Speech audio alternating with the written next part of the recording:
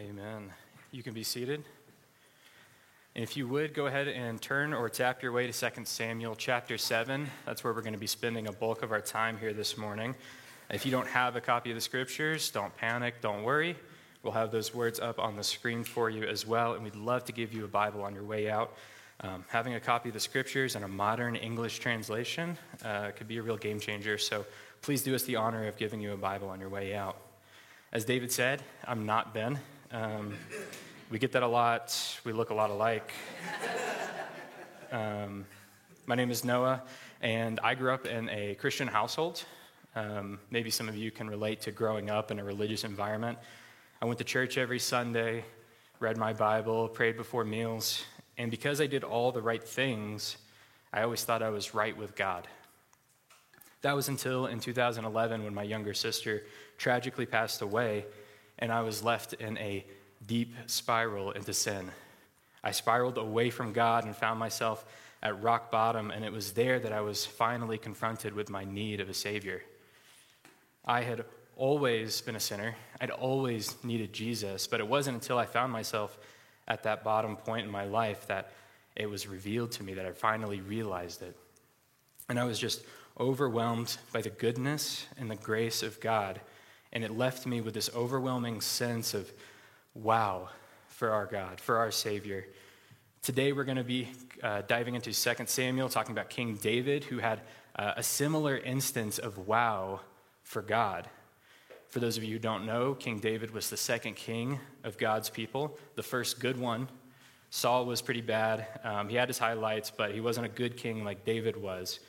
And so we get this great snapshot into David's life here at the beginning of chapter 7. It says, "Now when the king lived in his house and the Lord had given him rest from all his surrounding enemies, the king said to Nathan the prophet, 'See, now I dwell in a house of cedar, but the ark of God dwells in a tent.'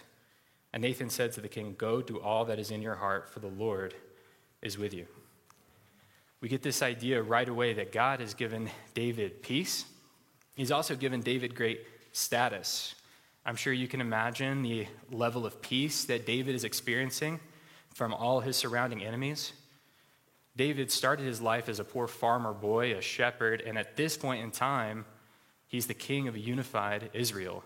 But from point A to point B, there's a lot of turmoil. There's a lot of difficulty. Many, many trials were met by David. Yet, despite all of that, God has been a provider for peace for David. In the midst of all those trials, he's just constantly protected David and given him what he needs to continue to move on to become this king of Israel. We get this great look into this as in Psalm 23 when David says, "The Lord is my shepherd, I shall not want. He makes me lie down in green pastures. He leads me beside still waters. He restores my soul. He leads me in paths of righteousness for his name's sake. Even though I walk through the valley of the shadow of death, I will fear no evil. For you are with me. Your rod and your staff, they comfort me. You prepare a table before me in the presence of my enemies. You anoint my head with oil, my cup overflows. Surely goodness and mercy shall follow me all the days of my life, and I shall dwell in the house of the Lord forever." God has given David a peace that just goes beyond our understanding. It doesn't make sense. Imagine the confidence of sitting down at a table prepared for you, surrounded by your enemies. That's the last place I want to enjoy a meal, is surrounded by people who want to kill me. Imagine the confidence to take the time to microwave your burrito and you're watching it spin while your enemies are pounding down your door trying to come after you. It's crazy. Despite having a life that's crazier and more difficult than most of us could ever imagine, most of us will ever experience, he's found consistent peace in the Lord. And we want to draw a distinction here between peace and rest.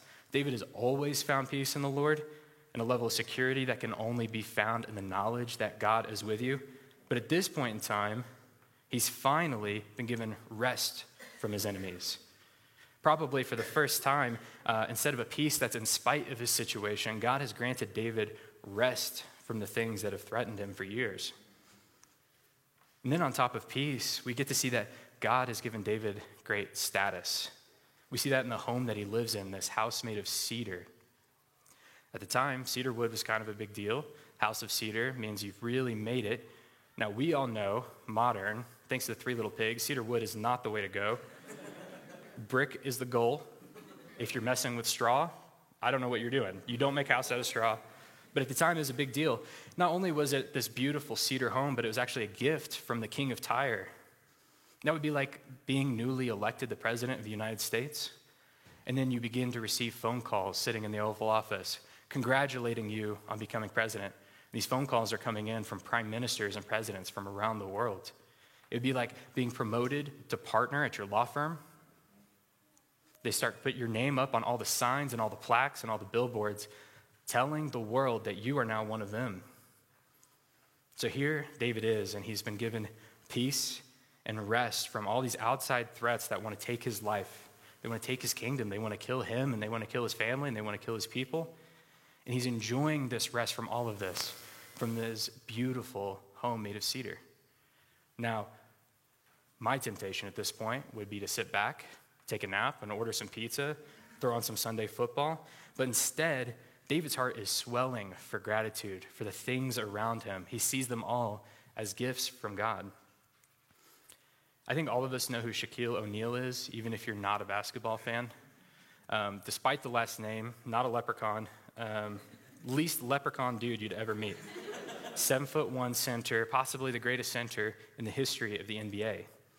And I watched an interview with him recently talking about his first paycheck. He got this $1 million endorsement deal before he even had been drafted by the NBA. And so he has this $1 million and he knows immediately what to do with it. He goes down to the dealership and buys himself an all-black Mercedes-Benz that he's always wanted, and it totaled about $150,000. And then he didn't stop there. He bought 3 of them. He bought 3 all-black Mercedes-Benz, each one totaling about $150,000. So he squeezes into his car and drives off and then goes on to buy some suits and some shoes and some jewelry to get ready for the draft. And he gets a call from his bank manager saying, Stop whatever you're doing. You are $80,000 in the hole. You have overdrafted your account $80,000. Shaq wasn't aware of things like income tax and sales tax, and so he spent a lot more money than he thought he did.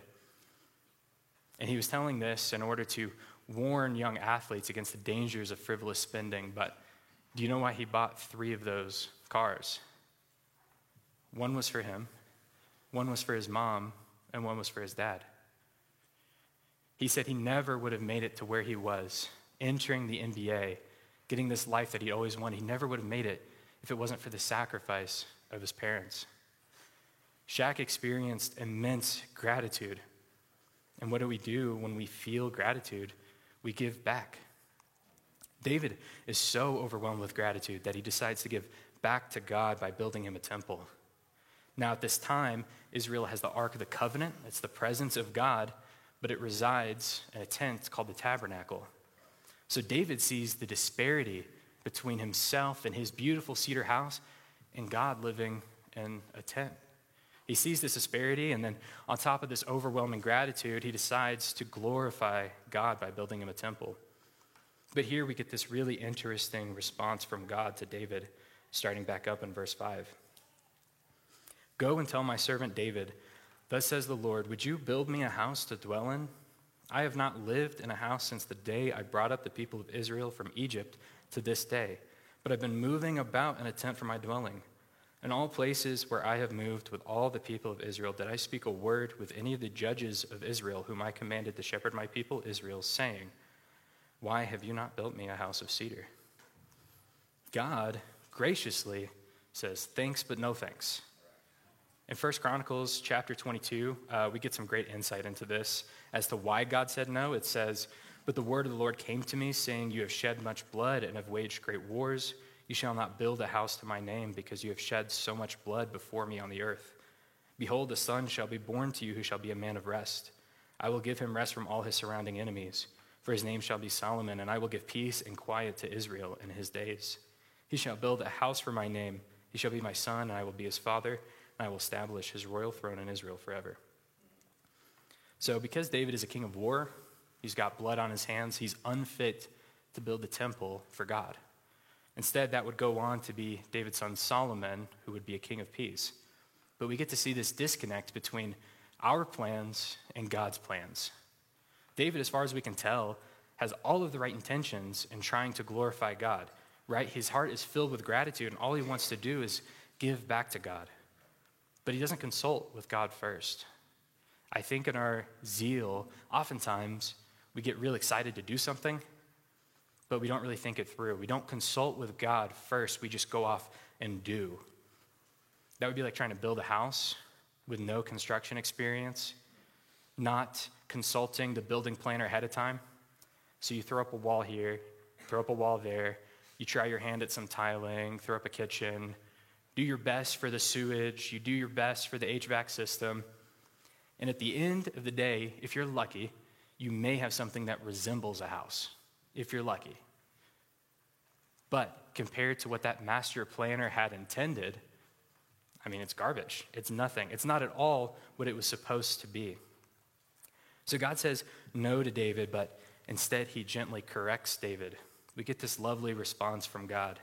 That would be like a son talking to his father, or his father talking back to his son. He wanted to give his father something, and it just wasn't quite the right gift. Aw, you would build me a house? That's so sweet of you. What a great idea, but I have something better planned. I've got a 3-year-old son who goes to preschool a couple days a week, which means we pretty consistently get this flow of crafts coming into our home. Construction paper, pom-poms, glue sticks, the whole 9 yards. Thanksgiving's coming up, so we can probably expect one of those like hand-traced turkeys. I think that's a graduation requirement for preschool is the hand-traced turkey. But he comes home with these crafts, and he's excited to give them to my wife and I. He's so excited to give us this gift because he loves us. He wants to do something for us. God's response to David is similar to that, where there's nothing we can offer God that he couldn't get himself, right? Those crafts are nice, but not so nice. If I wanted to do a hand-traced turkey, I could do it way better than a 3-year-old. If my son wants to make me something at home and give it to me, he's using things that I gave him first. There's nothing that he can do for me that I can't do for myself, and it already be infinitely better. Compare the Mona Lisa, right? Iconic, legendary painting for some reason, weird, sad, but happy lady. Compare it to the mountains. Compare it to God's beautiful nature. The Mona Lisa starts to look a lot like my son's preschool crafts. And praise God that he says no here to David. We're so blessed to have a loving God who requires no repayment for his good gifts. I think we get confused here. We always want to give back, but sometimes it's in a sense to get even. We don't like being in debt to other people. Sometimes it's to earn the kindness of God. And God can demand whatever he wants from us. He has every right to do that. But in his immense grace, he requires no repayment here from David. Even though it was David's idea, he says, no. You will not build me a house. There's an important but subtle difference here between my son giving me a craft because he loves me and me serving God because I want God's favor, because I want something from him. But we could never, by any effort, get to God. I think about it like Evel Knievel trying to jump the Grand Canyon. What a crazy idea. He saw the Grand Canyon and was like, I can do that. That's on my bucket list or something. And so he goes on, he throws his red, white, and blue leather aerodynamic costume, sets up a ramp and just kind of eyeballs it, no protractor in sight, jumps up on his motorcycle that's like way too heavy, right? Like all-American motorcycle, 10,000 pounds. And then he goes and he tries to jump over the Grand Canyon, giving his best effort. And what does he do? He fails. He can't jump the Grand Canyon. That's crazy. Evel Knievel broke hundreds of bones in pursuit of that stunt and stunts a lot like it. We are so quick to try to do that with God. We have an infinite canyon of distance between us and God because of our sin and our disobedience. And we do our best to try to get to God, but we could never make that gap. We'll always find ourselves falling into the pit. I mean, trying to repay God is just hell with extra steps. We try to earn our way to the gifts of God instead of being like David, who just received them. David got his security and his satisfaction from God. But we're proud people, and so we're constantly trying to get security and satisfaction for ourselves. We try to do it our own way. Jesus says this about security and satisfaction in Matthew chapter 6 that I think is really insightful. In verse 19 it says, "Do not lay up for yourselves treasures on earth, where moth and rust destroy and where thieves break in and steal. But lay up for yourselves treasures in heaven, where neither moth nor rust destroys and where thieves do not break in and steal. For where your treasure is, there your heart will be also." What happens all too often is we want security and we want satisfaction, but we go looking for it in something like money. I mean, I'm certainly guilty of trying to secure my life with dollars instead of with God's devotion. Maybe for you, it's not money. It is. It is money. All of you, it's money. But maybe it's not totally money. Maybe it's also family. You've taken this wonderful thing called family that's a gift from God and you've placed it above him. That's just idolatry. You've focused in on the gift and not the giver. Maybe it's not family as a category, but maybe it's a relationship. Significant other like a spouse or a boyfriend or girlfriend. Maybe it's a friendship, a key friendship, somebody who you think is really impressive or somebody who takes care of you. That's just all idolatry. So we can't repay God for what he's given us because his gifts, they're insurmountable. And we can't find lasting security or satisfaction on our own because those things only come from God. So what are we supposed to do? God gives us a great answer to that in 2 Samuel as we continue to read in verse 12. "When your days are fulfilled and you lie down with your fathers, I will raise up your offspring after you who shall come from your body, and I will establish his kingdom. He shall build a house for my name, and I will establish the throne of his kingdom forever. I will be to him a father, and he shall be to me a son. When he commits iniquity, I will discipline him with the rod of men, with the stripes of the sons of men. But my steadfast love will not depart from him, as I took it from Saul, whom I put away from before you. In your house, David, in your house, in your kingdom, David, shall be made sure forever before me. Your throne shall be established forever." David has been given everything by God. He's been protected relentlessly from his enemies by God. And all he wants to do is give back to God, but God says, no. He flips the script and he doubles down on his own goodness. My wife is quick to remind me of the pain that is associated with childbirth and everything she had to endure to give me and my two sons. And it's usually right after I give her a hard time about having to fill up her water bottle. Now, in my defense, it's this like Stanley water bottle. It's like 64 ounces, and that's not a joke. It takes minutes to fill up, so I'm losing hours of my time a week filling up her water. But I think we can all agree that it's totally fair for her to ask me to fill her water when she's sacrificed so much for me and for my family.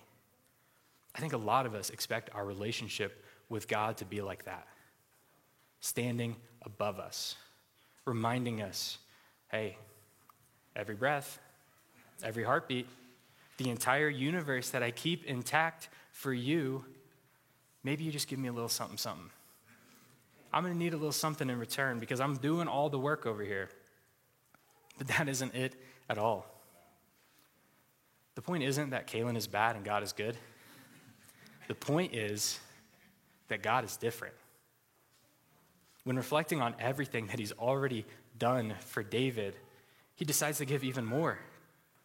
He does this by promising to David an eternal throne, an eternal lineage, an eternal kingdom, gifts that aren't exactly pocket change, certainly not to a king who wants to preserve his legacy. David wants to build God a house, and God says, no, I'm going to build you a house. You don't outgive me. I am the giver. I will build you a house. And then we get this final reply from David here in verse 18. Then King David went in and sat before the Lord and said, "Who am I, O Lord God, and what is my house that you have brought me thus far? And yet this was a small thing in your eyes, O Lord God. You have spoken also of your servant's house for a great while to come, and this is instruction for mankind, O Lord God." Compared to what he's going to give to David, everything up to this point, it's just a drop in the bucket. Why? What's in this promise that could make this extraordinary life of David, right? This shepherd turned king and everything between. What could make that extraordinary life, quote, a small thing? Well, for that, let's look at Luke chapter 1 and verse 31. It says, "And behold, you will conceive in your womb and bear a son, and you shall call his name Jesus. He will be great and will be called the Son of the Most High. And the Lord God will give to him the throne of his father David, and he will reign over the house of Jacob forever, and of his kingdom there will be no end." Whether he realized it or not, in this moment, David saw Jesus. David saw Christ, and Jesus is what drove David to his knees in worship of the Lord. Jesus is who left David with an overwhelming sense of wow for his Savior.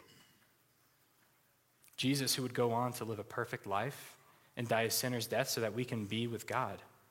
Thanks to Jesus, we don't have to try and Evel Knievel our way to God. Instead, we can simply stand before God, wearing the sacrifice and wearing the righteousness of Jesus. And it's out of this overflowing wow that we actually begin to give back to God, not in an effort to earn God's grace, but the opposite. If you were here with us in community groups when we were going through Prodigal God, you may remember a Charles Spurgeon parable about a carrot and a horse. I'm going to read it for you because I think it really sums up this idea very well. It says, "A gardener grows the biggest, greatest carrot he will ever grow. Seeing the thing, because he truly loves the king, he presents his king with the great carrot. The king is touched and responds by giving the gardener a large plot of land. A nobleman who witnesses this event decides, if he got land for a carrot, imagine what I could get for a horse. So he brought his best horse to the king, and the king merely thanked him for the horse. The nobleman is confused, and so the king explains to him, that gardener was giving me the carrot, but you were giving yourself the horse." This is where our evangelism comes from. I won't shut up about video games and fantasy football and whatever else happens to be what I'm into. I feel bad for the people who I help set up with on Sunday mornings because I like to corner them in the closet to talk about chess or something. How much more should that go for the amazing grace of God? The same goes for serving. That could be something easy like helping out with childcare on Sunday mornings. Easy, not unimportant, very important. Or it could be that you'll take this wow to the farthest corners of the world. And it's important to see that the Bible teaches this regardless of your personal circumstances. I think it's easy for us to look at King David and say, well, he's a king. I'm not a king. I don't have the means to build a temple. I don't have the means to give back to God the way that he can. Or maybe we look at David and see, well, his life has finally gotten good. He finally has rest from his enemies, so now he can do it. But not me. I've got a lot going on. My life is hard right now. I can't give back to God. It's foolish, and we get to see a great observation from Paul about the Christians in Macedonia in 2 Corinthians chapter 8. He says, "We want you to know, brothers, about the grace of God that has been given among the churches of Macedonia. For in a severe test of affliction, their abundance of joy and their extreme poverty has overflowed in a wealth of generosity on their part." These Christians were living in poverty, and not modern poverty, ancient Mesopotamian poverty. These guys were broke. They had nothing, and yet they gave in an abundance of joy and a wealth of generosity. They had nothing, but their security and their satisfaction was firmly locked in the kingdom of God. Their treasures were put up in heaven, not on earth. And if you're here this morning and you haven't experienced the wow of God's amazing grace. I want you to know that it's available to you. God is ready, and he's excited to be with you. He's already paved the way. He already paid the cost so that you can be with him. Why? Because he loves you. What was the cost? It was Jesus. The same Jesus that caused David to fall to his knees in worship, saying, everything that I've accomplished, my reign as king and everything between, everything I've accomplished is nothing compared to this Jesus. That Jesus is available to all of us who believe. Let's pray. Father, thank you for your love. Thank you for how you continue to love us regardless of our sin and failure. Thank you for Jesus, who died so that we can one day stand before you as brand new, all clean creations. David says this in Psalms, Father, and it sums up so well. Who have I in heaven but you? And there's nothing on earth that I desire besides you. Father, please fill us with wow for you that overflows into the people around us. We love you. Amen. Amen. Now we're going to enter a time of the Lord's Supper. Jesus has commanded us to worship him in a couple of really specific ways that we call ordinances.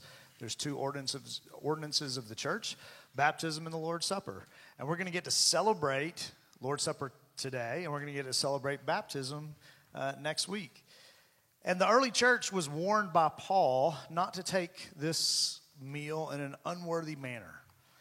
And so, if you believe the gospel as the Bible teaches and as Hope Church teaches, and you followed the gospel in baptism, then we invite you to this meal. Now, you may be a guest this morning, and there's lots of meals that we have at Hope Church. We have a meal every Monday in our community group, and you're welcome to that. But in this particular case, because Jesus has said so, we just ask that you refrain and pray. Pray about your relationship to God that is available to you at all times. And as we're considering our own hearts, let's pray together and examine our own hearts. That's what Paul commands us to do. That's what God commands us to do. So what we're going to do is the band is going to play a song. I'm going to pray. The band is going to play a song. And just examine your heart before the Lord. Pray to him. Confess sin to him. This meal is for sinners. We're agreeing together that we're sinners. That's what really baptism is all about too, saying that we're dead in our trespasses and sin and being raised in Christ. And so it's not that we're not sinners. We're just confessing our sin before God. So take a moment to do that and then come up and get the bread and the cup and bring it back to your chairs, and we'll all take that together. So let's pray. Dear Heavenly Father, I just thank you for your grace. I thank you for the gift that we can't give. I thank you that we don't have to Evel Knievel our way to you, but that you climbed down from heaven to us in the form of Jesus, and you died on a cross for our sins. God, I just pray that as we remember what you've done for us on the cross today, that you would help us to confess any sin, that you would help us to have clean hands and a pure heart before you because of what you've already done on the cross, and that we would rest in that today. It's in Jesus' name I pray. Amen.